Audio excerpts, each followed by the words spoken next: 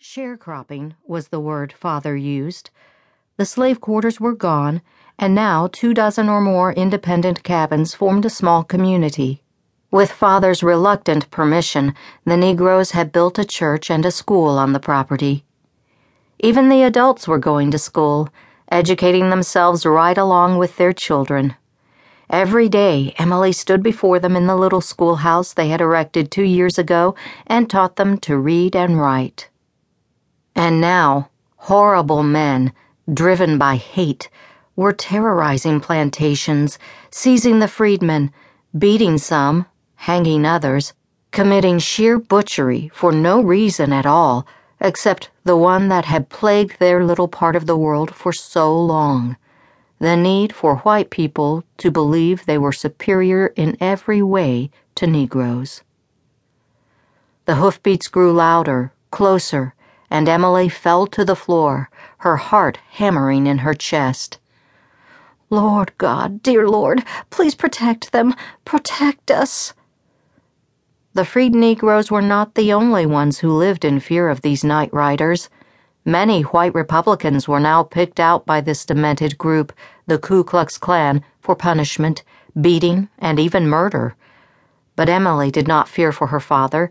He was a sworn Democrat through and through. Still, he was a fine man who had treated his slaves kindly on the plantation. Before the war. Emily collapsed on the floor, brushed her black ringlets of hair from her eyes, and wept.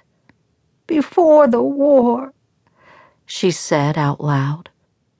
Her whole life had made sense before the war. Now the plantation was practically in ruins. Her 2 brothers were dead, and Mother looked frail and old. Father was a fine, good man, but he was weak and afraid.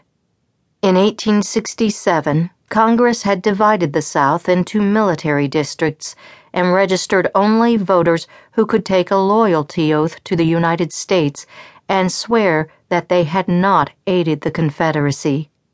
These conditions had resulted in many white Southerners, including her father, being disenfranchised. Emily brushed her fists across her face to swipe away the tears. For all those antebellum years, she'd been naive and young.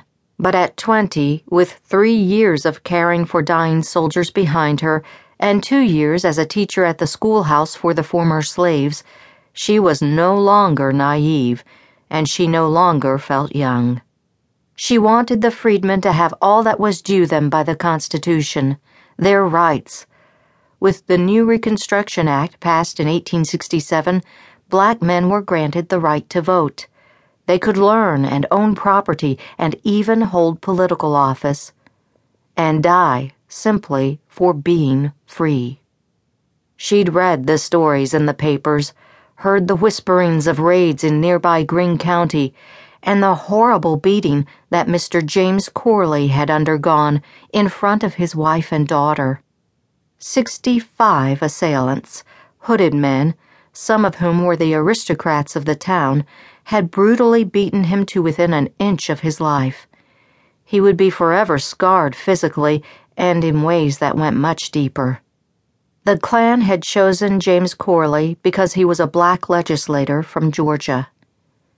She felt the bile rise in her throat. And now the Klan was here in Wilkes County, on her father's plantation. As she knelt on the wooden floor of the church, she wondered who had delivered the warning. Why had she stayed so late at the schoolhouse? She knew it wasn't wise to be out alone after dusk, but she loved the stillness after the adults and children headed to their cabins. Alone in that room, she could prepare lessons for the next day, and if she was lucky, get another glimpse of Leroy.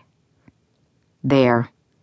She admitted it even as she heard a horse whinny, then the tramping of dozens of hooves.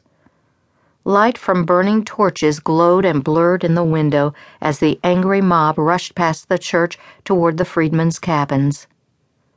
Emily knew the Klanners were enraged at the thought of the black men on the plantation exercising their new rights to vote or hold a legislative office.